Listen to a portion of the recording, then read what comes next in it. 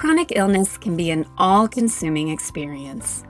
I have suffered with chronic illness for over 20 years, and there is no doubt managing a chronic condition can be a full-time job with no perks or time off. It affects every facet of your life, but you are not alone. Join me as we hear real stories of people living with pain and illness, their challenges, their victories, and the treatments and coping strategies they use to get through the day. I am not my pain, and neither are you. Welcome back to I Am Not My Pain podcast.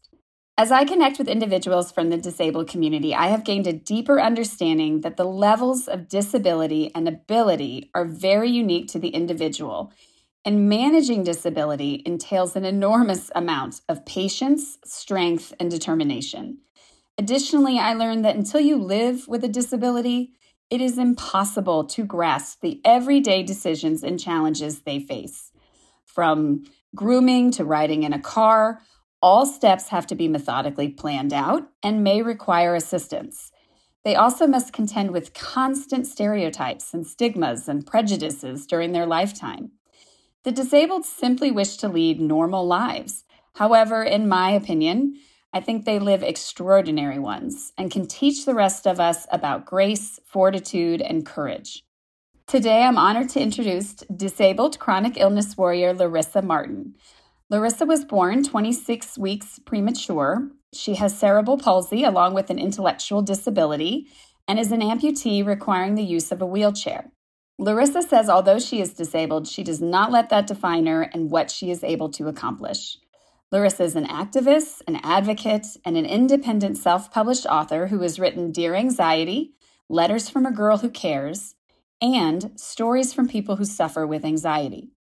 She has also been published in The Mighty, Unwritten Magazine, Thought Catalog, Project Wednesday, Thrive Global, and more, and has been republished in Yahoo and MSN, just to name a few. You can learn more about Larissa Martin and her writing by going to her website, www.larissawriting.com, and of course, I'll include that in the episode description. Larissa hopes sharing her experience will help broaden perspectives on the true and complex nature of living life with a disability. Larissa, thank you so much for coming on the show. Thank you for having me. Oh, I'm so honored that you came on, and I loved reading through your website. I highly recommend it, by the way. But could you share a little bit more of your story for my listeners? Absolutely. So, as you mentioned in your intro, I am disabled. I have cerebral palsy, and I'm an amputee, and also I'm a full-time wheelchair user, and I have an intellectual disability. So that is pretty much my diagnosis in a nutshell. Yeah. So can you share a little bit about how you manage, basic day-to-day activities? Absolutely. Well, I have aides that assist me full-time and part-time. Mm-hmm. And I'm very independent, but I'm also reliant on aides because it's necessary for me to do day-to-day because I can't transfer myself. I can't, basic things are hard for me sometimes. Yeah, that's got to be hard. I know you were telling me when we met the first time, that even opening a door is hard, right? Yeah, sometimes. Although the other day I opened a door the quickest I've ever opened a door, like 5 seconds. Wow, that's awesome. I don't know if it was adrenaline or what it was, but I was like, wow, I did that faster than I thought I could. But yes, doors are hard. I can't cut my food. No. I'm working on cooking. I cook with assistance because I can't, with CP, I have issues. Motor skills are a problem. Cooking has been a challenge in the past, but it's something I'm working on, and I have kitchen tools that are specific for me that I can use, that are easier for me to use, so I can do that. and become more independent. Yeah. So you find the way you can. It's, I'm sure, a process and an ever changing one too, as your condition changes with age and all those things. Right. And sometimes it's harder to do things as you get older, but you just have, it's trial and error, really. That's what it is, and finding what works. Yeah. I just don't think people grasp, and I don't think you can really. I mean, until I've said I've had a handicapped dad who lost his leg many, many, many years ago. And he's had to adapt, how he does very simple tasks like taking out the trash and, different things like that. But I don't think you recognize any of that when you don't live around it or it's not somewhere part of your life, like all the steps that you have to take just to do the very basic needs of your life. And, how much patience it takes. And also you have to be able to rely on someone, which is not easy, to give up that control. And as someone who, might not have to do that, to think about it, to really think about the everyday things you do, that's a lot for a human to face every day. You get up and it's like a battle you have to climb, to figure it out. And I don't think most people think about that. And I also think it's very interesting, like traveling, not only just car travel, but like airport travel and like the planning that must take. And also the toll it must take on your body. Have you traveled? Like, what does that work like for you?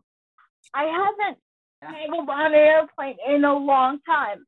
So my travel, when I do travel, it's mainly in a car. Mm-hmm. And I have to be very methodical with how I plan things. Who's going with me? Is where I'm going accessible? Is the hotel accessible? And if it's not, what are we going to have to do to get me in a hotel? I think a lot of people take for granted travel. When I travel, it's typically for 48 hours. It's a weekend. Mm-hmm. And one of my best friends at the time was like, hey, we're only going away for 48 hours. Okay. 48 hours is big for me compared to a weekend, a week, because I can't do that. So I think oftentimes when people get up and go, they go on vacation, they go to Bermuda, they take cruises, and they can do that easily, and they can do it over and over again. But for people with disabilities who can't do that and can only go for 48 hours, it's not just 48 hours. It's a weekend away that they might not get again. And I think that's lost on a lot of people. Yeah, it is. I think until people really live around it or live with it, it's very difficult for people to grasp. And I don't think they take the time to really think about it.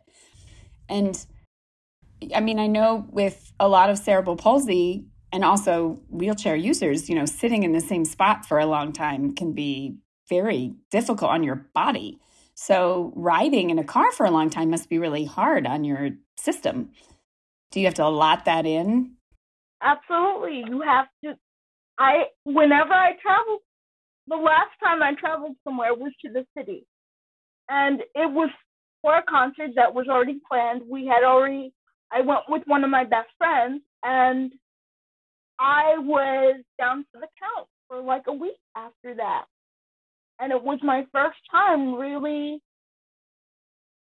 struggling and dealing with pain like this. Yeah. Because I was in the chair for a long time. And I don't think people understand and grasp that. Like, a person isn't supposed to be in a chair for 365, 24/7, but that's what you have to do sometimes. And I have to say this, with resting, I've come to the realization that it is vital. You need to do it, because if you don't, you're going to be messed up. Your body isn't going to get the rest it needs. And you need to understand that, yes, you could do this at one point at a certain age, and now you can't. You can't be out as much as you were when you were younger, because you're older and you have a disability, and you can't do what you used to do, and that takes some acceptance and coming to terms with. Yeah. I know I've struggled with that. Yeah, that's a big struggle. I think a lot of chronically ill, even if they're not disabled, get it to a point, not probably to your extent. But I know for myself, like, as I age, unfortunately more health issues will pop up. I mean, that's just kind of life. And especially if you have like other conditions that have comorbidities, the comorbidity just kind of rears its head and it's like, hi. And you kind of have to readjust everything again. And it's a constant battle of readjusting and adapting. Like, what are my capabilities? Can I do this? Can I not do this? And it can be really exhausting. So I can only imagine, the level that you have to go through just to do, certain things that most people take for granted, really, because we do. And the patience that it takes and the planning that it takes that you have to go through. And then for people, probably, I'm sure your closest friends get it and they've been around you, they know, but, other people may offer like, well, why can't you just do that? Or why can't you just, can you, because we get that too, but I get it all the time, like, well, can't you just do it a little bit longer? And I'm like, no, I have hit my wall. Like, I'm coming down. And if I don't leave right now, I'm going to be in bed for 3 days. So it's hard because so many people don't grasp what you deal with on the day-to-day, that has to be hard too, because you just deal with a lot of people's inputs and, little comments, I'm sure. And sometimes you internalize those comments. For me, I do. And then that wall you mentioned earlier, you hit that. You don't hit that wall, but you go past it, like, oh, I can go a little more, and then you're screwed. Yeah. Because you win a little more just to prove a point. Yeah, because you're like, I'm tough. I can do this. Like, I can totally do this. And then later, when you're suffering, you're like, I knew better. I know I shouldn't do this. And I think you do learn over time, like, to put more boundaries down, but it's still very hard because you want to participate. You want to do those things. It's not like you don't want to be there. Like, you wouldn't be there if you didn't want to be there. But you're like, I have to set a limit for myself. And it's hard to do that. It's a battle, like, to figure it out. And then as our body changes, that's a whole other, then we got to readjust everything we just did. It's like, okay, I think I've got it situated now. And then, like, your body's like, just kidding. Like, we have a new toy for you to play with. No, we have another problem now. Yeah. Surprise. Now you get to figure this out. I know. And you kind of mentioned before, which I think it's so true. We've talked about how as we age, our body, every single person as they age, their body starts doing things. And you go to the doctor and it's like, it's because you're getting older. And you're like, great, thank you. It's particularly for the disabled. Those changes have to be even more difficult. And I find that what you said, like, rest is so important, but so overlooked sometimes by so many people because we're always in such a go-go world and everybody wants you to keep, but rest is so critical. Is there anything else that, like, as you've gotten older, like, you're like, I have to do this? Journaling and finding a good support system.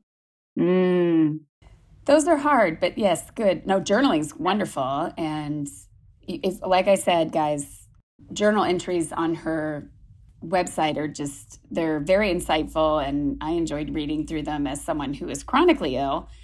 Just such an insight to things and how the world works and in general and, like, how you see things. I loved it. I thought it was amazing. So you obviously support your mental health by having a good support system. And, and a lot of people don't have really good families sometimes, so you have to kind of find your support system if you have to. Some people are very blessed, and I know I am, and have a wonderful family support system. But you're right. I mean, everybody needs support. It's very difficult to go through something without it. And is there anything else you'd recommend doing to kind of help support your mental health? Meditate. YouTube is a huge resource. Finding different meditation skills that work. Also, support groups. Whatever you're going through, you're going to need support. So find a support group of people that have gone through what you've gone through and talk. Yeah. No, and I think kind of leads me into my next question, because so when I did support groups, I had like a mixed bag reaction for me. I have a tendency to compare, we all do to some extent, but I would compare my situation with someone else's situation. And if it was worse off than me, I would be like, I can't believe I'm even here and complaining. Like, what a horrible human being you are, Melissa. Like, that voice would just kick off in my head. And it took me a while to recognize that, it's okay to, that not to compare, that everybody has something different going on. And just because it's different than mine doesn't mean mine is any less valid. But at the same time, it is good to remind yourself, like, you're not as worse off as you thought, in some ways, to a long process to not compare. And then, of course, comparing to people your age that are healthy and fine. And, and I know you and I talked about social media and how that plays a role in comparing, because how can you not? You go on social media and you see people post the pictures, the highlight reel of their life, and you see it and you're like, well, I'm the same age as this person and my life doesn't look like that. And I would like to be doing this or whatever, or having these accomplishments. And it's extremely difficult to pull away from, like, my accomplishments are going to look different than most people. And that's okay. That's okay. It doesn't mean my life is any less valuable, but that's hard. I mean, what do you do to kind of work with that comparing, role in your life? I struggle with this, like anybody else does. People that I compare myself to that are writers have their own set of accomplishments that they have. And I have my own set of accomplishments. I can't compare because it's not a contest. We often make it a contest because, I don't know, it's fun. We shouldn't, but we do. It doesn't lessen your accomplishments, but it doesn't make their accomplishments more than yours. So you're equal, but just at different stages in your life. That doesn't mean you can't get to that at some point. Or if you never get to that, you can't beat yourself up over what didn't happen. It's hard. I think I've always, like, meditation helped me, as well as when I started to have those thoughts, I would have to, like, literally stop my brain from doing it. I would be like, no, no, we're not doing that game today. And I do think pulling away from social media sometimes is helpful, or other ways that you compare, like whatever it is for you to kind of have a break from, it's not a bad thing. Yeah. And to have those constant reminders of, like, where you tell yourself again and again, as many times as you need, my accomplishments are going to look different, and redefine what success is for you, and understand that that's okay. Like, maybe success for the day is taking a shower for some people. I mean, I know I've had days like that where I showered and I'm like, success, So it does take time to do it, but, like, you have to do it. And then, of course, having a support system that understands that. And we talked about this, and this is kind of random, and this wasn't on the podcast questions, but I'm kind of curious. I actually watched Crip Camp on Netflix. So we're doing like a free plug for them. I did. I loved it. Thought it was so good. And I love that it was, it definitely was the 70s. You could tell, or like the late 60s, 70s, because they were all just, hippie. But it was so It was so amazing. And it was during the era of like, the Disabilities Act and all those things. I mean, it was really cool to see and to speak on. And, what were your thoughts on it? Like, I know this is not even in the podcast, but I just brought it up because I was like, I just thought it was a really cool. I am so glad you bring this up. So what I thought about it was it's incredible. So much so that I've watched it 17 times with people who typically wouldn't watch something like that. So they can understand disability rights and what we have to go through and that things still have to change. And like, when I do this little experiment, it's fun to see who's really interested and who's just watching it for entertainment's sake. I've had meaningful conversations with people about it, and then other friends, I'm like, did you like the movie? They're like, it was okay. No, I thought it was fascinating, and I had no idea. So many people that had fought for disability rights came from that camp. Like, it was amazing. And then if you thought about why it took so long to get disability rights, like, duh. I mean, hello, brain, light bulb. It was hard for them to get together and actually march and be heard and all that, because it's not exactly easy, as we've said, to travel and to do those types of things when you're disabled. In Crip Camp, and I can't remember his name, but he was pretty incredible. He was a wheelchair user, and he said he wanted to come to the protest, and that he went to New York City and he had to ride the subway. And the subway at this time did not have, disability access or anything. And that he had to lug himself up the stairs and then lug his wheelchair first, then lug himself like up each step so that he could get there. And that tells you everything. That, I mean, first of all, it was more than time and more than necessary to have these changes, but that, right. I mean, you just didn't go anywhere. You couldn't do it. And I love the city. I'm close to the city. I'm about 2 hours away. And I love it. I do. But it's still very inaccessible. Yeah. Like, if I wasn't with a friend, I couldn't do half the stuff I did. Because getting around is just not plausible for a wheelchair user. Yeah, there's still so many things that are not accessible, especially in cities, like cities. When it should be, but it's not. Yeah, it's true. That is true. And I think that's kind of what, Crip Camp does is, it really does highlight, first of all, like what took place, but just how far we still need to go. But I thought that it highlighted the amazingness of most everybody that did fight for these rights and that continue to fight for them.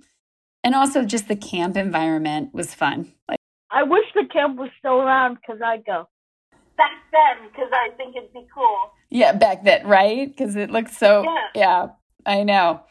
And then they did go into, when they did have to go into town or they wanted to do something like that, like take them to get ice cream or whatever. People would look at them and everything, but they didn't seem to care, that, which I loved, that there were so many in number that it was just like, deal with it. That's all they could do, really. And it's funny because talking about stares, when I get stares, which I do, it's from the kids, and I'm welcome to them asking questions. The more questions, the better.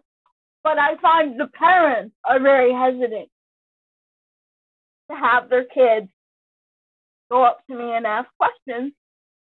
I believe it's because the parent is uncomfortable because the parent hasn't really dealt with disability in their lives. So I think part of it is a generational thing. So they were taught, don't look, don't point, don't ask questions, because their parents were uncomfortable and they didn't know anything about disability. But I believe the more you know about disability, the better and quick you can teach your kids. And there are enough resources out there now that you can.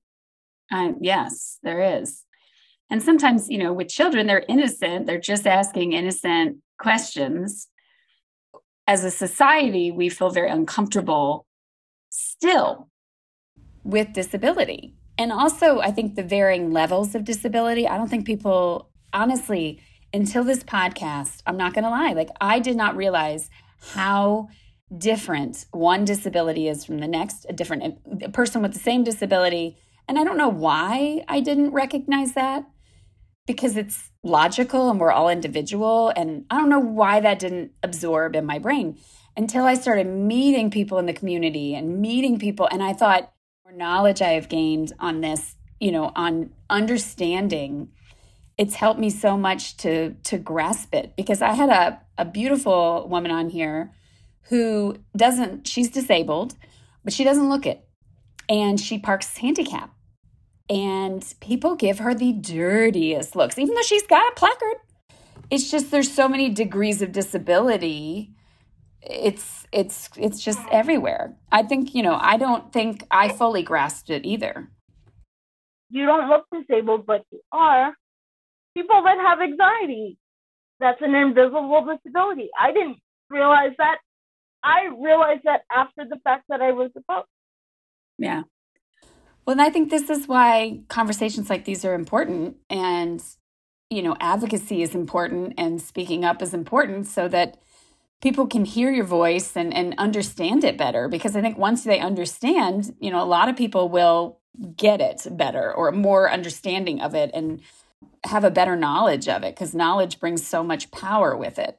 But I think that you're pretty amazing, and your writing is exceptional, by the way. I love it.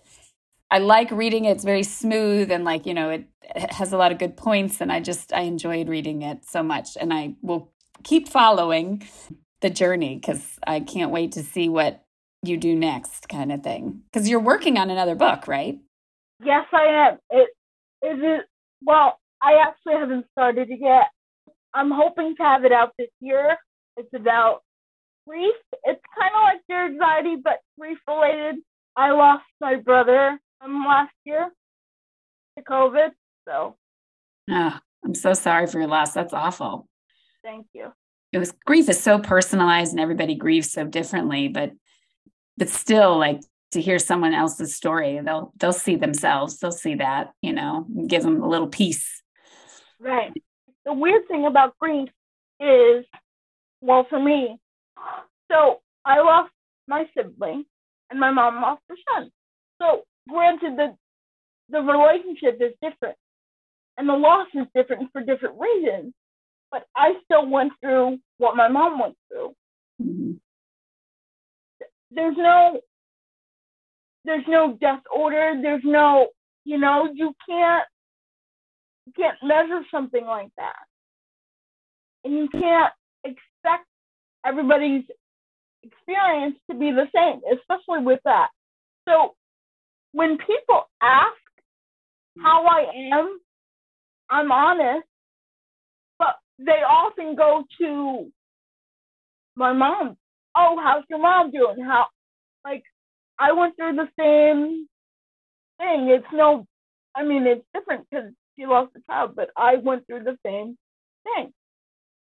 So I think people in general are uncomfortable with grief, and they automatically go to the parent in the situation when there are other people involved in the scenario, siblings, who were supposed to be with you for years, and they're not. And it's unfortunate. And I often think people don't think about that. They think about the parents first, which is understandable and it's reasonable, but at the same time, look at the whole picture, not just the part that you're comfortable with. You're comfortable with comforting.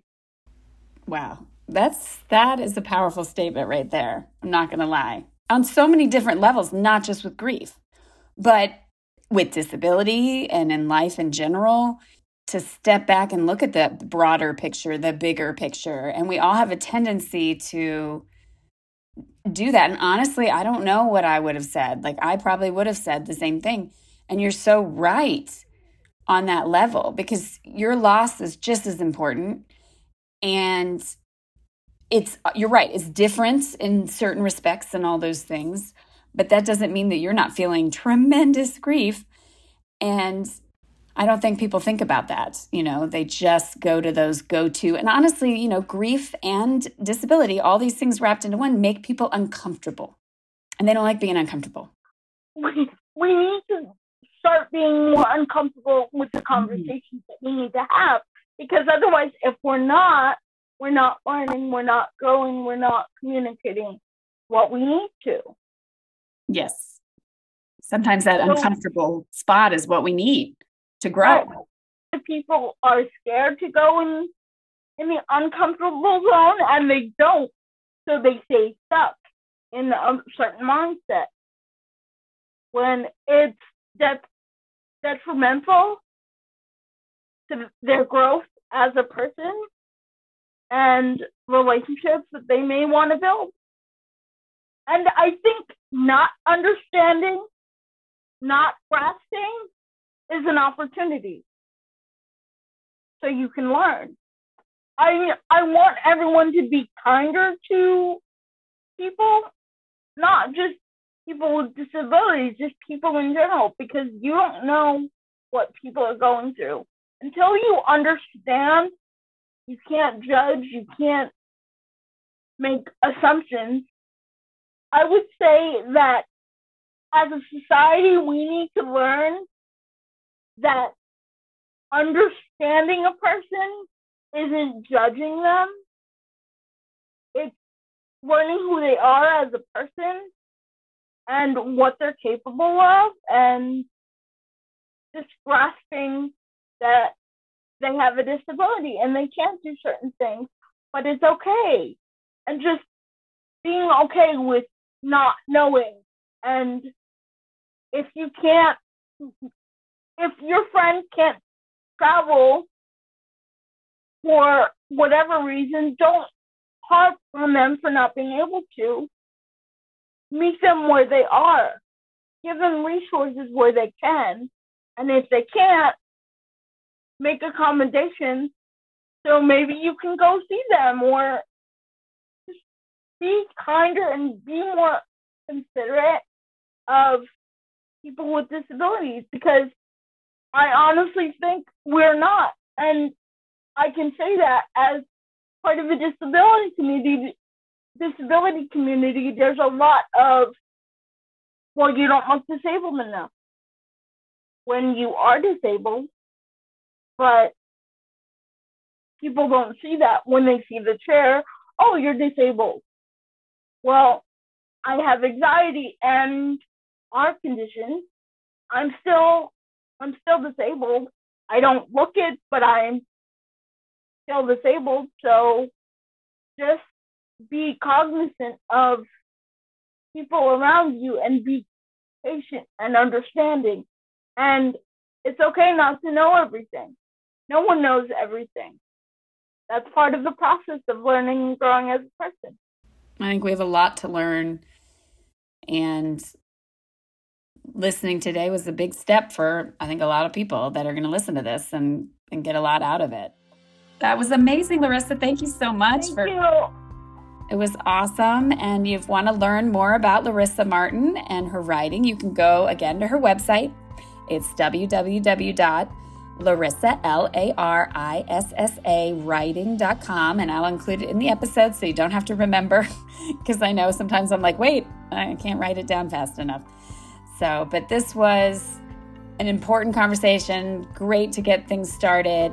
And this is a side plug. If you haven't seen Crip Camp, we both are kind of on this Crip Camp thing right now. So listen, watch it. If you want to know more, watch it. So I would highly recommend it. She recommended it to me, and I was like, I have Netflix. Now, how much longer I have Netflix, we'll see. With the password sharing and all that. Anyway, but that was amazing. Thank you so much. And thank you to all my listeners for tuning in today. And remember, you are not alone, and you are not your pain. Like the show? Please subscribe and leave a review.